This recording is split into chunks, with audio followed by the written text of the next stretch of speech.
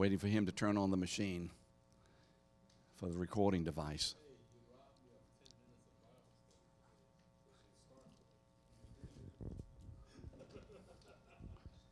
Are we ready yet?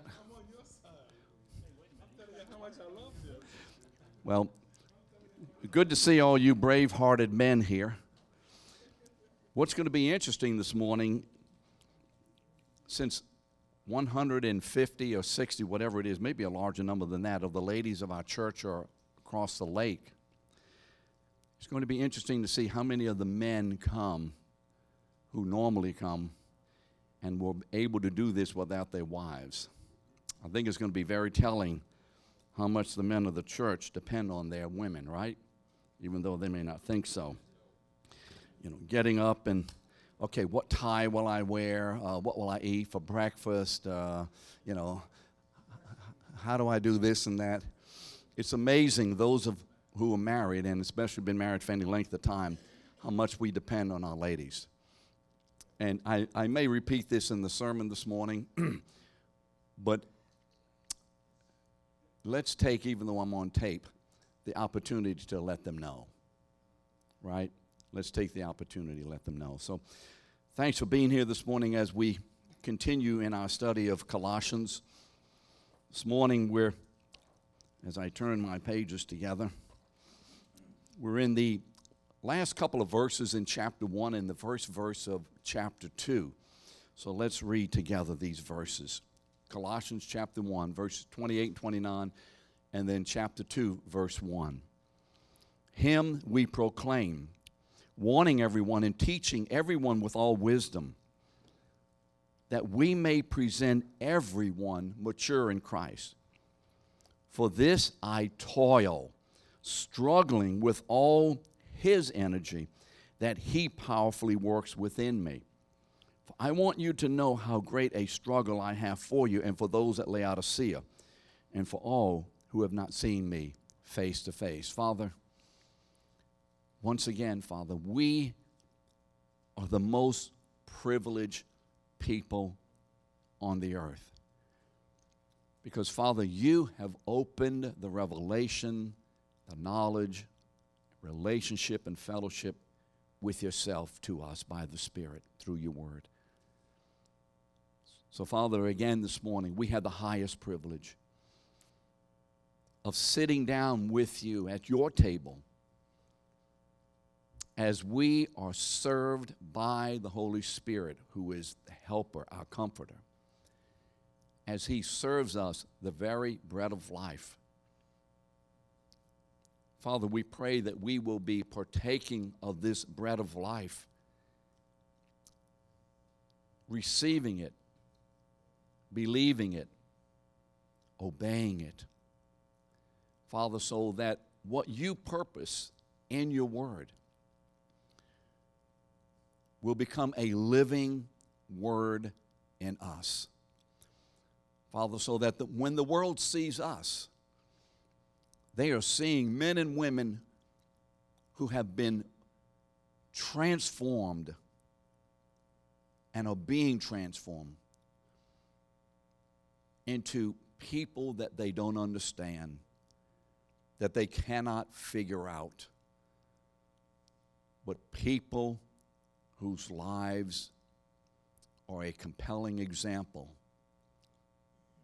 that there is a God who reigns and rules and will return. Father, minister to us this morning. We know you will, but we always ask according to your will. And we thank you, Father. Even before we receive, we thank you because we will receive according to your will. In Jesus' name, amen. So Paul is continuing in his instruction to the church concerning, remember the prayer that he has prayed in chapter 1, verse 9. Remember what he said, I pray what? That you be filled with all the knowledge of God, God's will, in all spiritual wisdom and understanding. So he's continuing to explain and teach and work out the implications, the meaning of what he has prayed for. And so it's very instructive for us to see, not only as teachers, some in here are teachers, but especially just as people of God, and especially as men of God, because men are given the responsibility to be leading their families, leading the church, that prayer is an essential issue. But prayer apart from instruction is not God's way. And so for what Paul prays, he then instructs, so that what he prays for the church can become a reality to the church, because he has joined together in his prayer and in his instruction the total will of God for the working of the ministry of the church by the Holy Spirit. So let's be men and women who, when we pray, we are ready to go beyond our prayer and begin, if you would, to put a structure and implementation into the hearts and the lives of those for whom we are praying. And the Lord may call you to do that. He may not call you to do that. But at least let's be willing and ready to do it. And so we continue this morning, and Paul says, him we proclaim. Now, the word him is a pronoun. You remember pronouns. He, his, him, me, I. Those are words that stand for a noun that has been either understood or has been specified in a previous place. So him obviously relates to Christ. So what is the essence of this mystery? Christ in you. And so Paul says, how is this mystery being promulgated? How is it being made known? And Paul begins here, he says, him we proclaim. Christ is the subject of the Word of God that Paul is making known. Remember in 1 Corinthians 1:23, he says, we preach Christ crucified. So Christ is the subject of the Word of God. He is the reason and the substance. He is the purpose. He is the goal of this Word of God. From the very beginning words of Genesis, in the beginning, to the very end of Revelation 22, this entire Word of God, this Bible, these Scriptures, speak about one person. For instance, in the beginning. Well, how do we know that speaks about Jesus? Because what does Jesus say? I am the beginning and the end. He proclaims himself that way.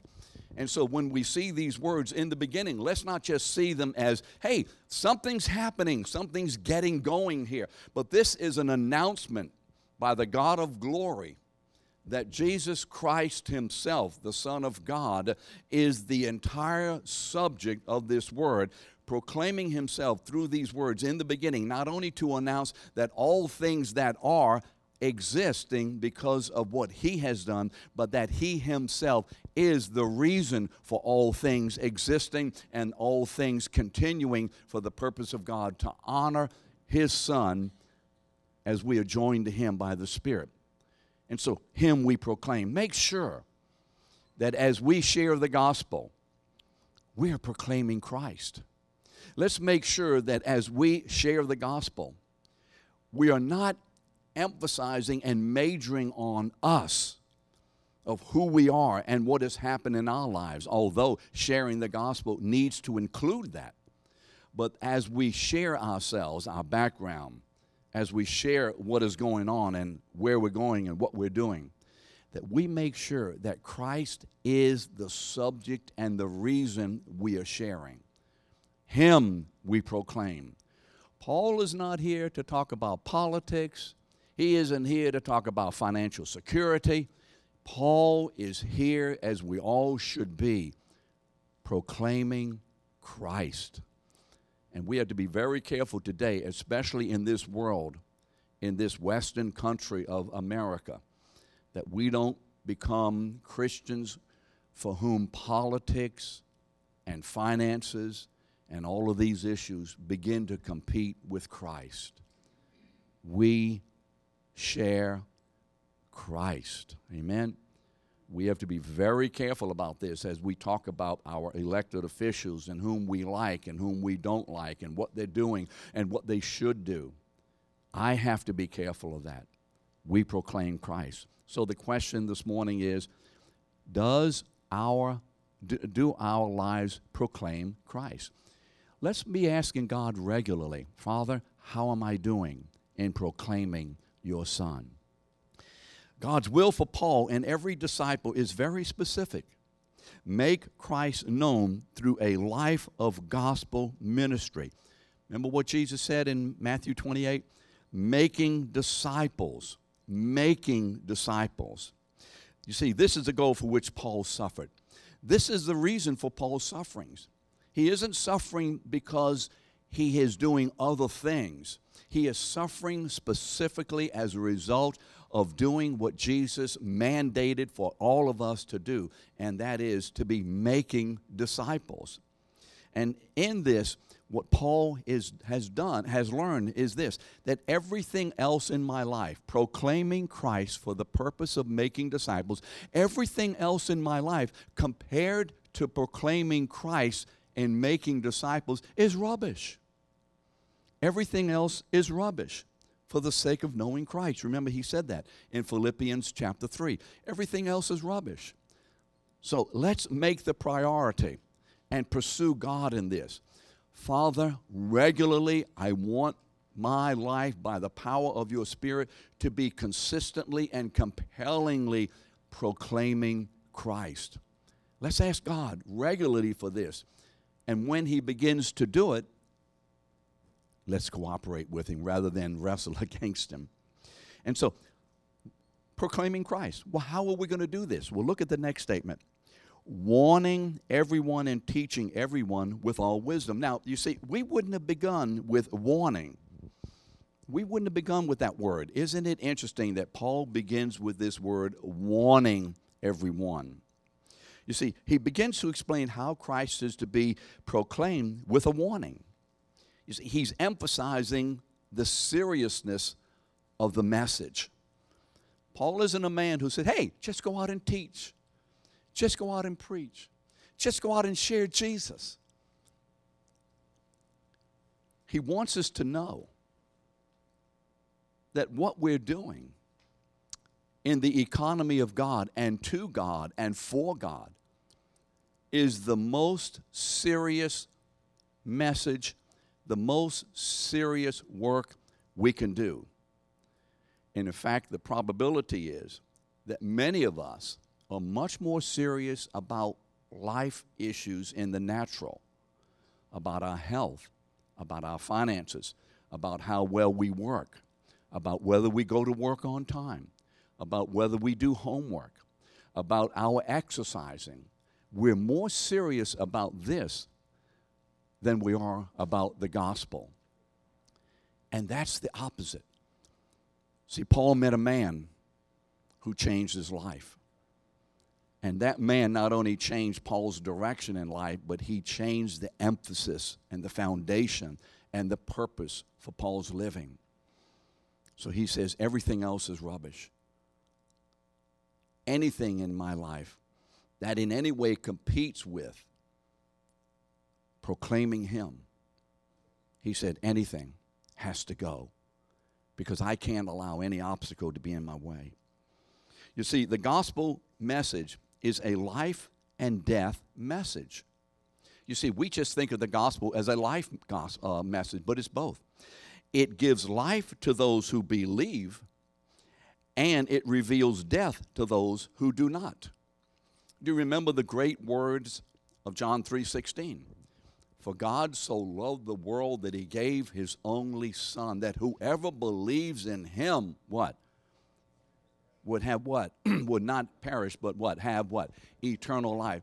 But what about verse 17? For God did not send his Son into the world to condemn the world, but that the world through him might be saved. And so there is then more teaching beyond that, because Jesus says, if you've not believed in me, you are condemned. And so as we minister the gospel, God is using us in one of two ways. He's using us to bring life to those whom he has foreknown. Now, we may not know who they are, but God knows who they are. So we don't have to worry. I wonder if Pat's going to be saved. I don't need to be interested in that, Pat. All I need to be interested in is this. I'm going to share the gospel with you and leave whether you're going to be saved to God, because that's his job. So I'm not going to be preoccupied with other issues. The issue is this: proclaiming Christ. Not trying to figure out, is he going to be saved? Is he not going to be saved? Those are not my issues. That's God's issues. And so as we proclaim Christ, we are proclaiming the news of eternal life. Amen? But at the same time, we are proclaiming the news of condemnation to those who are not foreknown, to those who will reject the gospel. We're doing both. And so we have to be warned. We have to be ready for this. So Paul says, I want to warn you about something. This message is the dynamite of God. It is dunamis, remember? The power of God. It's dunamis because it's going to explode the old hard heart of unbelievers and give them a new heart of flesh for those whom God is saving through this word. But it is also going to explode as antagonism and opposition to those who are not being saved. So how many of us have experienced, as we have, as best we understood, carefully and lovingly shared the gospel of God's saving power in the death and resurrection of Jesus, how many of us have experienced the explosive power of salvation in people? But how many of us have also experienced the explosive power of opposition? So let's make sure we see what the gospel is. So Paul begins with a warning. I want to warn you, what you have in your hand is dynamite. And it's going to go one way or the other every time you share it. Therefore, we are to be warned and be careful. Remember, Jesus said how you listen in Luke 8:18. He says, be careful.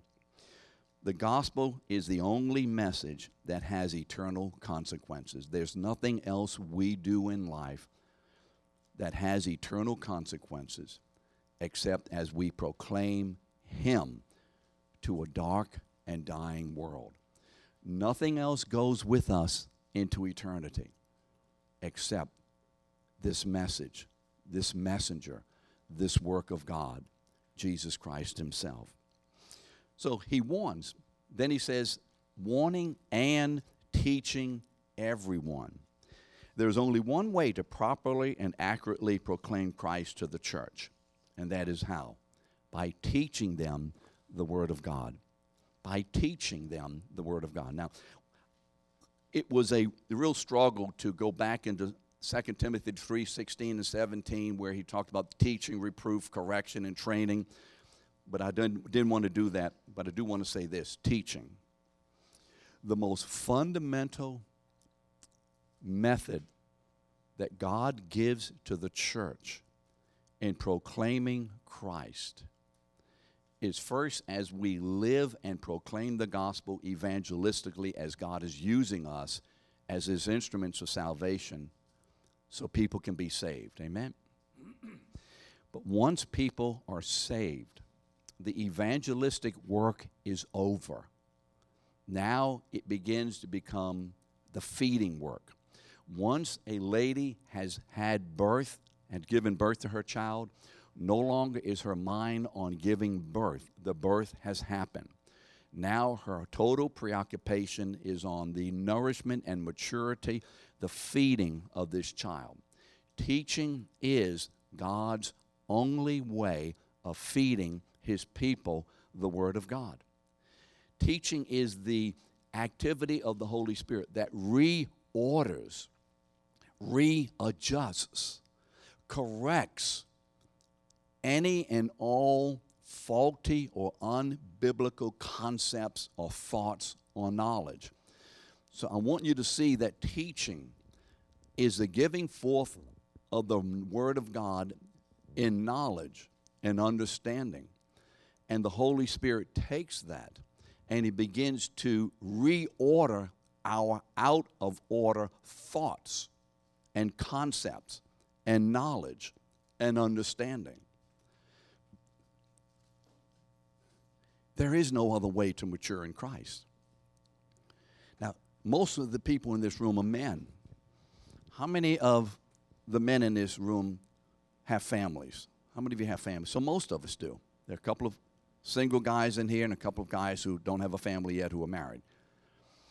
Brothers, we are given the specific direction and anointing and appointing of God to be the men in our household who are, if you would, the superintendent of education. That doesn't mean that we have to do all the teaching personally, but that we are ones who are given by God the responsibility to oversee the instruction of the Word of God to our wives and to our families. So, teaching is the primary way that God ministers to the church and takes our thoughts, our concepts, our knowledge, our background stuff, all of that, and He takes it by the Spirit and applies the truth and the correction and the adjustment of His Word to what we thought, what we understood, the way we were, and begins to use His Word to begin to make us right, if you would, in our thinking and understanding. This is what Paul is saying to us. We teach everyone the Word of God. How many of us make a priority, or maybe did make a priority now that your children may be grown, to make sure they were learning and doing well in school? We made that a priority. I suppose my biggest concern, or one of the biggest concerns that I have, at least in this church, is this. I am worried that too many are not making this the priority they need to make. I know what they say, and this is my opinion, so forgive me. Well, don't forgive me. This is my opinion. We say this, well, we can learn the Word over here, there, and yonder. Okay. And I will say, we learn the Word in assembled instruction together. That doesn't mean there can't be any other way. In school, how many of you would have allowed your children to say, look, Dad, I can learn the Word on my own. I don't need to go to class. I can do it on my own. How many daddies would say, yes, it's okay? Now, does that mean that they can never learn anything except in the classroom? What's that mean? No. But how many of you know that the basic learning activity, the basic activity of instruction and understanding is in the classroom? How many of us know that? Yes. Yes. That's where I fall out. I fall out on this side. That this activity that we do, for instance, every Sunday morning, is of primary significance to the health of the church. And I want to encourage you, and I want to thank you for being here regularly to be receiving from the Holy Spirit. So, as we teach, what we're doing is making sure, by the power of the Spirit, as He uses the teaching of His Word, to anchor the church into the rock of ages. You remember in Matthew chapter 7, Jesus said, hey, if your house is built on anything else other than my word, it is built on shifting sand, and it won't stand. But when the winds and the waves of life come against your house, and if you are built on the rock, you are going to weather the storm. Oh, yeah, there may be some windows broken and some roofing material blown off and, some damage here and there. But your house is going to weather the storm. Why? Because you have been instructed in the Word of God. And because your life is pulsating and pumping the Word of God through your spiritual veins in your spiritual mind. Well, how will we teach? Well, we teach with all wisdom. We don't teach with the wisdom of man. We don't teach with the opinions of a teacher, although if we do have opinions, I will at least, and I think the other guys will say, my opinion. But hopefully, again, Paul says, I, not I, but, he says, but I'm giving you this, but I know the Lord is with me in this. Hopefully, all of our opinions, and this is for all of us in here, as we give opinions in issues of life, hopefully those opinions are well informed and based on and are the result of what we know of the Word of God. If you are asked for an opinion in life and you're not sure what the Word of God says, do what I have had to do a whole lot of times. I don't know, but I'll try to find out for you. It is better for you to look stupid than say something wrong and send someone down the wrong path. Let's be very careful about this. We teach in the wisdom of God. As we are being taught the Word of God, we then proclaim the Word of God. If we haven't been taught the Word, if we're not reading it regularly, if the Word of God is not becoming part of our spiritual being more and more, regulating us and informing us and empowering us, how in the world are we going to give forth spiritual wisdom to others? So we teach in all wisdom. This is what Paul says in 1 Corinthians 1:21. For since in the wisdom of God, the world did not know God through wisdom, it pleased God through the folly of what we preach and teach to save those who believe. What does that mean? That means that you can go to the Library of Congress. Everybody knows what the Library of Congress means. They have a few books in there, a couple of books, just a couple. And you can take every book that is in there and the collected wisdom of every book there and every book that has ever been written and every thought of man that has ever been conjured up. And none of it will begin to do anything in Revelation about who God is in himself. You'll never hear and find out about God through the wisdom of the world. It just won't happen.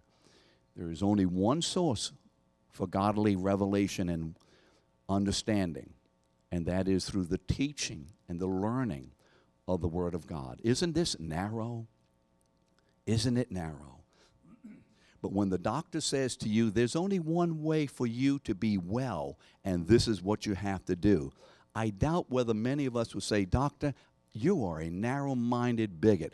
I can do it any way I want to because I believe there are other ways. Go ahead and do it.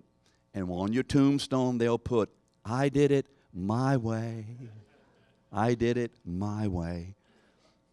I don't believe that man is enjoying his way right now. Now, why teach with wisdom? Why teach with spiritual, godly, Holy Spirit-led and inspired and infused wisdom? Why do that? And by the way, what is the Holy Spirit hopefully telling us today? This is the way we are to be living and relating to one another in the church and into our loved ones and friends and relatives and everybody out there in the world. This is the way we are to be doing it. He says that we may present everyone mature in Christ. Your word may be complete. Your word may say perfect. It's just the maturity issue. The goal of all gospel teaching is that everyone in the church is mature in Christ, that we become those people whom God has called us to be through our salvation. God's will is not that we just be saved. Well, I got him in. Thank God I got him in. There's not a normal parent on the earth who doesn't care about the development of his or her new child. What does the parent's primary passion for this child, what would it be? That my boy, my girl grow up to be successful in life, that he does well, that she does well. That's what we want. We want our children to grow up and to mature. And that's God's will for us. So how do we do it? Through the instruction of the Word of God. Mature, what does that mean? It means the transformation of our mental and moral character into the image of God's Son. So it is another word of saying this is the work of God in transforming us. Remember, but be you transformed by the renewing of your mind in Romans 12:2, into the very image, being conformed to the image of God's Son in Romans 8:29. This is what it means to be mature, so that our lives more and more are being controlled by and are being reflective of the very character of God, the very person of Christ by His Spirit. That's God's purpose. You see, this is God's original purpose for humanity. Remember, He wanted Adam and Eve to be according, and the rest of the children of Adam and Eve to be according to His image. Let us make man in our image, after our likeness, in Genesis 1:26. And He gave Adam instruction on how that is to be done. And the principal instruction in Genesis 2:15 is that this path of maturity is the path of knowing and obeying God's will. We cannot mature in Christ without, again, I go back to the same issue. Why? Because it is the only issue that God gives to us. It is our knowledge of, understanding of, and obedience to His Word. That's how we are matured. There is no maturity in Christ apart from this. You see, just as a farmer plants and cultivates for a mature fruit, Christ has planted and cultivated us to be mature believers. Remember John 15:8. What does Jesus say? In this is the way that my Father is glorified. How many of us want to glorify God? We want to always glorify God. We want to worship God. We want to make sure that everyone sees that God is great in our lives. This is the way to do it, Jesus said, that you bear much fruit. For in this is my Father glorified, that you bear fruit. Not just scrawny little old things hanging on a tree, but ripe, good, juicy, productive, beautiful fruit. And we are the planting of the Lord. And this is what God wants for our lives. You see, if our minds and our direction in life are not set in this goal, we are missing what God wants. We are missing what God wants. So we need to make sure that as we listen to all this, we're asking the Lord, Father, is this happening in me? And to the place that it is not, please make adjustments, mid-course adjustments. I need to be adjusted in mid-course regularly. So let us be making those, asking God to make those mid-course adjustments.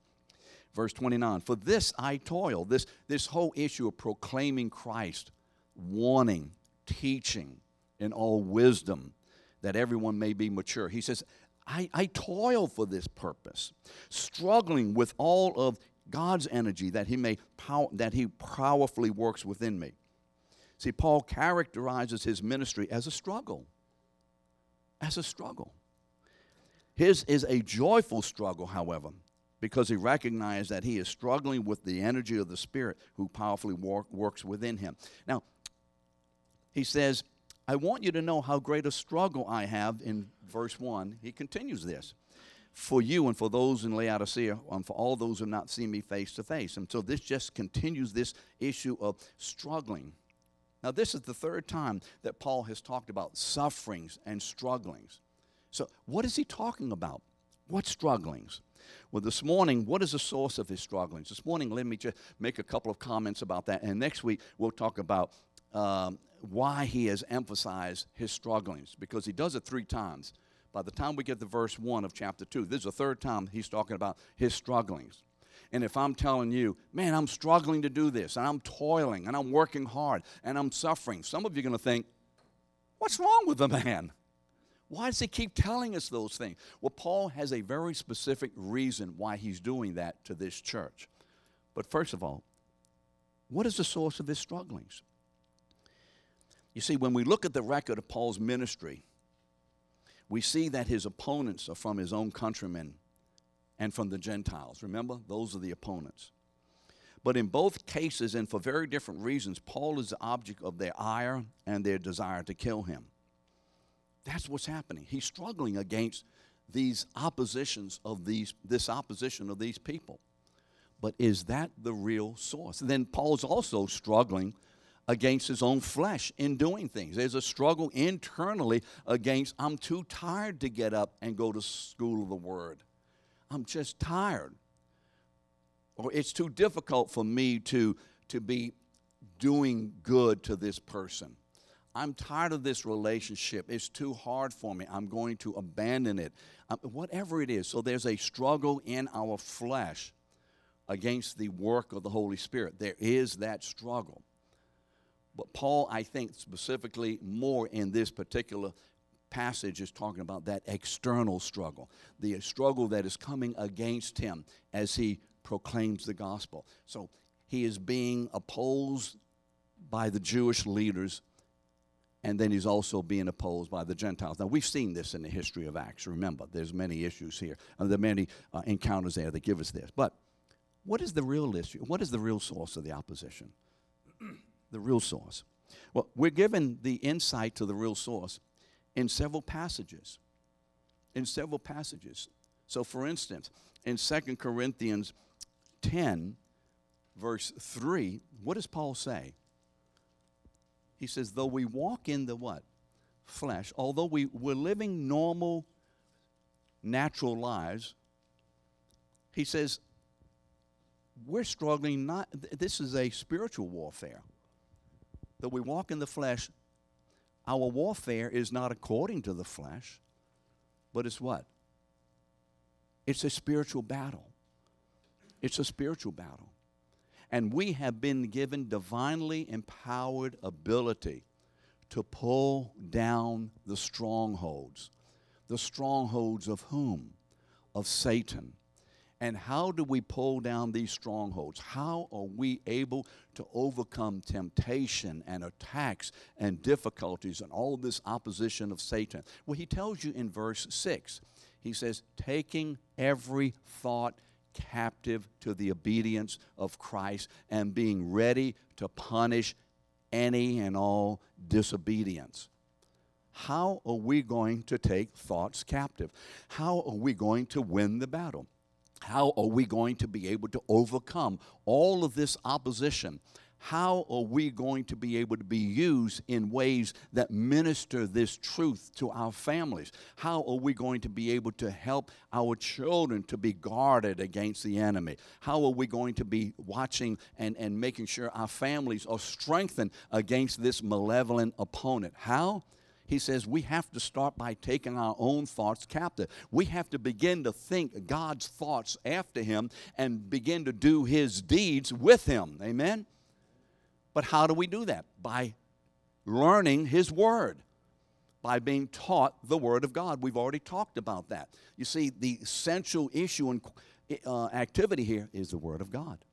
You can't take every thought captive if you don't know what thoughts to take captive and how to take them captive with God's thoughts. You can only take ungodly thoughts captive as you understand that's ungodly, and you can only take a thought captive if you know the godly issue and overcome the ungodly. And how do you know what's ungodly? The Word of God. How do you know what's godly? The Word of God. And how is this thing done? By the Spirit. By the Spirit. Who's the opposition? Satan is the opposition. Now, I know that this is old-time religion. And I realize that the world has become much more sophisticated and that science has now proven there is no Satan. There are no spiritual beings, although there's some real quacky people out there thinking they're seeing ghosts and spirits. And that this issue of God and all of that is no longer, man has finally come to the place of we have finally learned this is all superstition. If it helps you, you believe it, but it's not really true. We know that matter has come out of nothing some kind of way by itself, and there was a bang somewhere. And we're all going places. We don't know where we're going. We don't know how we're going to get there and what we're going to do and who we are. And after we're dead, nothing. We've finally graduated out of the old superstitions, aren't you glad? One of the most subtle deceptions of all is that Satan hides his identity from the church. You see, you and I are struggling against spiritual forces of wickedness. Those thoughts that come into your mind all of a sudden. How many of us have just been minding our own business, going down life's road, and all of a sudden a thought of sin or something just pops in? Have you ever had that? The word thought is the word for dialogue. Somebody shot an arrow into your mind. What are you talking about, an arrow? Where do I see that? Ephesians 6:16. Take up the shield of faith with which you will be able to quench all the fiery darts or flaming missiles or arrows of the enemy. The shield of faith in what? The faith in Jesus Christ. And how can I do that? Because I know him and I understand him and I know how to take it up and I can identify the flaming arrows as they come and I can know what to do to distinguish them because I have been instructed in his word. There's an enemy there. So don't receive these as my thoughts. This is considerations from an enemy. So what do you do with these thoughts? In Jesus' name, I will not think that. In Jesus' name, I will think according to the Word of God. I will not do it. You literally have to take possession of these darts. Pick up your shield of faith and let them hit the shield of faith and be extinguished as you say, I will not do it in Jesus' name by the power of the Holy Spirit. I will not be overcome by fear, by frustration, by anger, by resentment, by relational difficulties. I will not think impure thoughts. I will not be greedy. I will not do that. I will take my thoughts under control because I am a man, I am a woman of God, and I have the Holy Spirit in me, and I know the Word of God well enough, and I'm just going to do what God says to do, right? See, we do not have to be beaten down. Satan is the enemy. He's the god of this world. He's the one, you remember, who has been hurled out of heaven. And he is the one that Peter says what? In 1 Peter 5:8. Be what? Sober-minded. Be aware. There's an adversary. Now that word adversary in the Hebrew is what word? Satan, S-A-T-A-N. The Hebrew word adversary is S-A-T-A-N, Satan. Isn't that interesting? And he becomes personified in the New Testament, a couple of places in the Old, but really personified in the New when Jesus comes. There is an enemy, friends. The enemy is not your mama.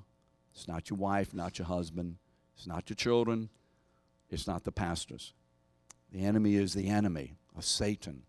And he uses the weaknesses of our flesh, the culture of this world, to lure us into the quicksand of compromise. And unless you take the hand of God, you will sink in the sand of Satan. So you have a decision every time we come up against these things. Will I submit to the sand, or will I take the hand? Is it going to be the sand, or is it going to be the hand? How do you know the hand? Because it says on the hand, the Word of God. The Word of God. If your children don't know this, they're going to sink. If you don't know this, you're going to sink. Let us know the Word of God. And let us be taking the hand to get out of the sand. See, Paul understands that as an apostle of the gospel, he is on the front line of the defense of the church against the subtle and overt attacks of the enemy. But he also knows this, that all who desire to live godly in Jesus Christ will be persecuted. He knows that this is not only him being attacked, but he is also part of a much larger attack against the church of Jesus Christ. Thanks so much for being here this morning. It's interesting that as I prepared for the sermon this morning, I started that preparation last week. I don't mean I prepared it this morning. That the Lord gave me very much this message for the church this morning. So if you would, bear with me, but be praying that God, what word do I want? Reveals and makes very clear to this church. We're in dangerous times. Katrina is coming, and we need to be ready. Thank you so much.